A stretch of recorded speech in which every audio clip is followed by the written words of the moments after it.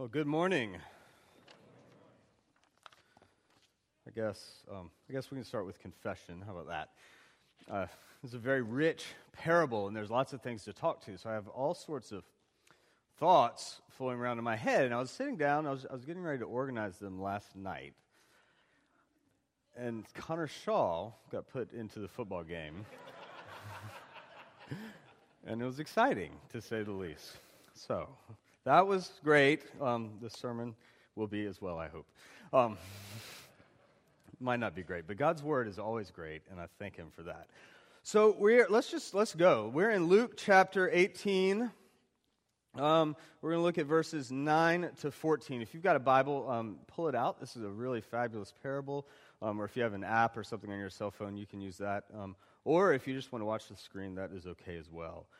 The fundamental question that Jesus is answering in this parable is, how can man be righteous before a holy God? How can man be righteous before a holy God? It's really interesting. The parable before this one was a parable of the persistent widow, and Jesus ends it with kind of a strange question. He says, I tell you, not that part, Nevertheless, when the Son of Man comes, will He find faith on earth? So He's told this parable about a widow and her persistent faith and her persistent prayers, and then He says, this is what you should be like, but when the Son of Man comes, He's saying, when I come, will I find that kind of faith? Does that faith exist? And I can imagine the crowd, and they're sitting there, and they're listening, and they're like, oh, yes, I've got it right here. Pick me. And He tells them this parable. And maybe they're just thinking that to themselves, like, well, yeah, Jesus, what kind of question is that? You know, some of us special folks over here, we've got that kind of faith. Perhaps the Pharisees were saying that, and I think Jesus, this is reading into it a little bit, but I'm certain almost that Jesus perceives that mindset in the crowd. He perceives that there are some folks there who are ready to justify themselves and say, yes, I have that faith, Jesus, and I can prove it to you. And so He tells them this parable, and it's really interesting. He tells the parable to some who trusted in themselves that they were righteous and treated others with contempt. And so there were folks there in the crowd that Jesus knew and perceived who were, I'm certain, claiming to have the faith that Jesus was looking for based on things that they did and what they were good at. And Jesus perceives that, and he tells them this parable. Now, this parable is directed to them. I'm sure there are hundreds of people around, and it's a very pointed parable, and probably mostly to the Pharisees and the religious leaders of the day. 2 men went up into the temple to pray, one a Pharisee and the other a tax collector. One a Pharisee and the other a tax collector. Now, if you had to pick one of these 2 men who had that faith that Jesus was asking about in the previous parable, you would almost certainly, in that day and age, pick the Pharisee. These were holy men. These were religious leaders. They read their Bibles all the time. They actually loved their Bible so much that they took a Bible verse and they strapped it to their forehead to walk around so it was always between their eyes so they could always see it. They prayed daily. They were certainly the holiest and most righteous people in society. Not this tax collector. He's a traitor. Very likely a Jewish man, but he's working for the Roman government. He's collecting heavy taxes for foreigners, and he's not only that, if he wants to make any money himself, he has to add a surcharge. So he's extorting his fellow Jews in order to make money for himself, working for the Roman government. This is an unholy, unrighteous man. And they both go into the temple to pray. And the Pharisee, standing by himself, prayed thus: God, I thank you that I am not like other men, extortioners, unjust, adulterers, or even like this tax collector. I fast twice a week. I give tithes of all that I get. So the Pharisee walks into the temple, walks straight up to the front. I mean, he stands and he's proud, isn't he? What a proud man. And it's really interesting who he's praying to. He's kind of praying to God, but maybe he's praying to God, but he's praying about himself, is he not? He uses the first person singular pronoun, I. He uses this pronoun 5 times in 2 verses. 5 times in 2 verses. I thank you, I'm not like these other men. I do this, I do that. God, I am righteous in your sight, and I thank you for that. He was basing it on his own worth, his own works, on how holy he was, on all the great things he was doing. And there's probably some in the crowd listening to this and saying, well, yeah, he's a righteous guy. Look at how holy he is. He fasts twice a week. The Old Testament law says you only have to do that once a year. He does it twice a week. He gives 10% of everything he has. He's obeying the rules. What a holy man he is. He has every right to be thankful that he's not like that tax collector. And so the tax collector comes in, and the Pharisees, he's standing there, and he's all puffed out, and he's like looking down his nose at the tax collector, and the tax collector, he stands back, doesn't he? He's in the back. He's in the shadows. He's probably on his knees or face down even, and he's beating his breast. You know why people do that? They do that because they are in such terrible grief. He is so grieved over who he is and what he's become. And he says, God, have mercy on me, a sinner. God, be merciful to me, a sinner. There's no like, God, I know I'm bad, but I'm not that bad. There's none of that. He's not even like, God, I'm really trying hard. Please be merciful to me. He just said, he was probably tearing his clothes and saying, be merciful, Lord. I'm so grieved over what I've become. The crowd would see this and hear this and say, wow, that's a really sinful guy. He's going to get what he deserves. And what happens?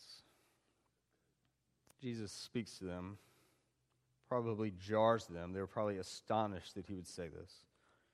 I tell you, this man went down to his house justified rather than the other. For everyone who exalts himself will be humbled, but the one who humbles himself will be exalted. How do you get right with God? You don't get right with God by doing a bunch of things really well, or doing a bunch of good things, or being particularly holy, or being better than the person sitting next to you in the pew right now. That will not justify you before a holy God. It can't. It can't. And so there's 3 things that we really could take away from this sermon. From this passage. I'm going to mention 2, and then we're going to sit on one a little bit because I think it's a particularly helpful one. But the first one is simply this. I'm going to ask you 3 questions, and the first question is this. Whose work or whose action are you claiming righteousness by? Okay? By whose action are you claiming righteousness? And when I say righteousness, it's kind of a big, sort of a technical term, but what is it about you that makes you right with God? That makes that relationship okay? What is it about you that makes that relationship okay? For the Pharisee, it was about who he was and what he was doing. Okay? For the tax collector, it was about God and his mercy. It's about God and his mercy. And so if we come before God and we are so proud of who we are and what we've done, we will not go home justified. We will not go home in a right relationship with him. We will be building our whole identity on our own selves. And one day, friends, that's going to come crashing down. But this tax collector, the one who went home justified, he didn't say anything about who he was or what he did other than, Lord, have mercy on me, a sinner. Lord, have mercy on me, a sinner. Sometimes that's the only prayer we can pray. God, I know how bad I am. Give me your grace. Give me your mercy. Make me right with you, not because of what I've done, but because of what Jesus Christ has done for me. That he died for me and gave himself up for me that I might live. That's the first thing we want to look at. Second one is this. what attitude does your righteousness engender in you? This is like a good sign of how you're basing yourself and basing your relationship with God. The tax collector, he was a very humble man, right? A very humble man as far as we could tell. At one point in his life, he probably was not. But at this particular moment in the temple, when he's realizing that things are falling apart, he comes in and he is completely humble. Have mercy on me, a sinner. His silence speaks volumes compared to this Pharisee. What attitude does your righteousness engender? Does it make you look down on others? Does it breed contempt in you? Verse 9 is so telling. Jesus told this parable to some who trusted in themselves, so who were basing their righteousness on themselves, that they trusted themselves that they were righteous. And what happened because of that? They treated others with contempt. So the question is not, do you treat others with contempt? It's who do you treat with contempt? Who is it? We all do it. I do it. We all do it. There's someone or some group of people or some identity or some institution or something that you look down on, that we look down on, that we turn our noses to. What is it? What person or what people or what ideology is it that you look down on with contempt because what you believe and what you think and who you are is so much better? Who is it? Who is it? I'm just going to give you a hint. For many of us, it might mean that we should, if you're not sure who it is, just check your Facebook statuses. That'll often tell you. Who is it, friends? And when you do that, what you're doing is you're saying, look, what I believe is so much better than what you believe. What I do is so much better than what you do. You might claim you're, a righteousness with God based on His work and His grace, but realistically, living it out every aspect of our lives, there are places where we're not letting go of that, where we're holding on to our own goodness or our own virtue. Okay? Now, you might be right or you might be wrong, but the fact of the matter is, if it's breeding contempt in you, you don't get it. And then the final thing, and I want to dwell on this one just a little bit because I think it's kind of the problem. This is what we do. What standards are you measuring yourself by? Whose standards are you measuring yourself by? When you look at this Pharisee, let's look at verse 11 again. It's amazing. The Pharisee, standing by himself, prayed thus: God, I thank you that I am not like other men, extortioners, unjust, adulterers, or even like this tax collector. I thank you that I'm not like other men. I thank you, God, that I'm not like you and you and you and you and you, and especially you over there. I thank you, God, that I'm not like that.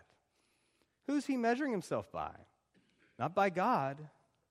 He's measuring himself by others. In comparison to other people. He's saying, well, thank you, God, that I'm not like that, so I must be more holy or more righteous. And we do this, God, we do this all the time. Listen, there's a joke that we say on the men's hike, but it's only funny because it's true.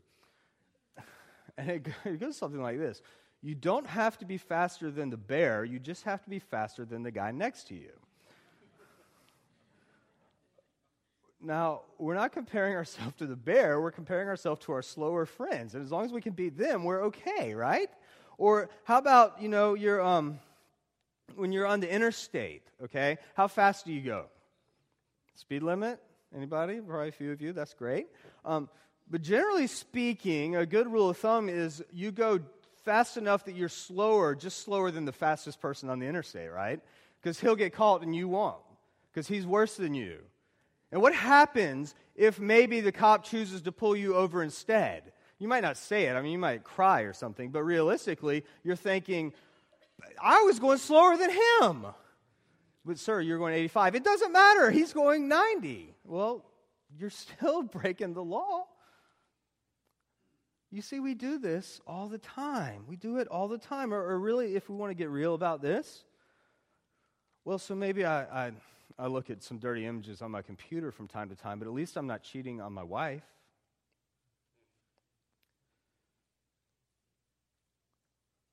Or maybe I can hold this unforgiveness in my heart towards my parents or my brother or my friend, but at least I haven't physically hurt them, right? No, I'm not real generous with my money, but look at what this guy down the street is doing with his. At least I give more than he does. It's amazing how we do this to ourselves, how as long as we're better than somebody else, that somehow that's okay. It's really interesting. Several years now, it's probably been 20 years ago, but there was an article published it's a Christian college professor in a secular university, and she's a literature professor. And as part of her class, she gave her students to read a copy of the Sermon on the Mount, Matthew chapter 5 through 8-ish, somewhere in there. She gave them this copy of the Sermon on the Mount and asked them to write a reflection paper on it. Two things happened. She was amazed at how many of them were actually not at all familiar with it, and she was even more amazed at the responses she got to it. This is unadulterated, unfiltered, staring at the standards of God. And this is how people responded. I did not like the essay, Sermon on the Mount. It was hard to read and made me feel like I had to be perfect, and no one is. The things asked in the sermon are absurd. Look at a woman as adultery. That's the most extreme, stupid, non-human statement I have ever heard. These students were presented not with the standards of man, but with the standards of God. And there was no filter there. They didn't have the cultural baggage of 2,000 years of Christendom. They didn't grow up believers. And so they read this and they think, this is crazy. Who could possibly do these things? And there's no justification there. They just say, this is impossible before God. The tax collector gets this. He's beating his breast. Be merciful to me, a sinner. God, I see your standards and I can't live up to them. And it just breaks down our whole structure and how we view ourselves. And so we say, well, I look at dirty images, but I don't cheat on my wife. But Jesus says anyone who looks lustfully at another woman commits adultery. That's what you're doing. You're like, yeah, I have terrible unforgiveness, but I've never hurt anybody. Well, if you hate your brother in your heart, you're committing murder. That's the standards of God. That's what we come before. And that's why the tax collector, and that's why each one of us in this room should be on our knees begging God for mercy. So 2 things to take home. Too often, the church is seen as a moralistic, judgmental institution.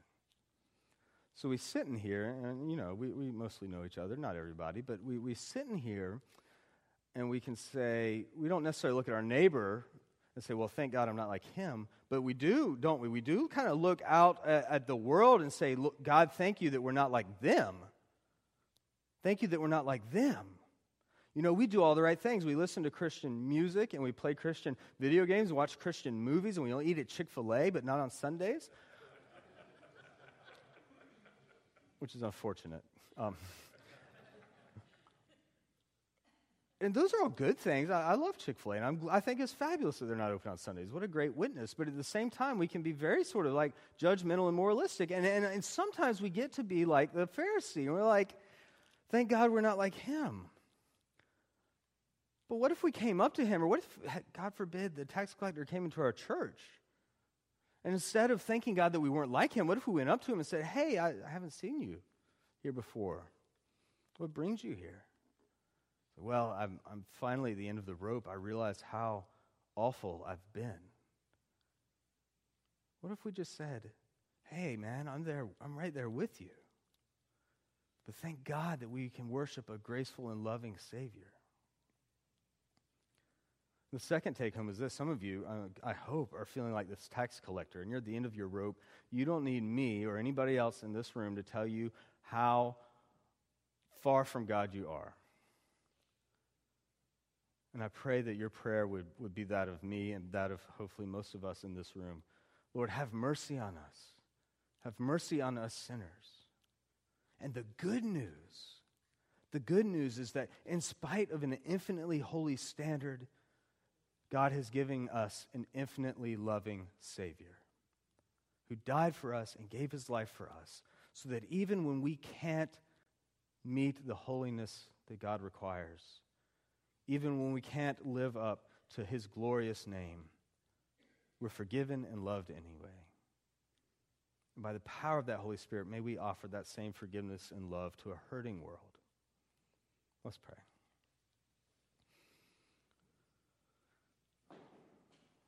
Heavenly Father, thank you for your grace and your mercy. Thank you, Lord, for your holy standards that you're not willing to accept second best, that you only want the best, what's best for us. And thank you, Lord, that even when we fall short of that, you love us anyway, that while we were yet sinners, you died for us. Pour your grace upon us through the power of your Holy Spirit, and release us now as we seek to praise you and worship you and go forth proclaiming your glorious name. And we ask this through Jesus Christ our Lord. Amen.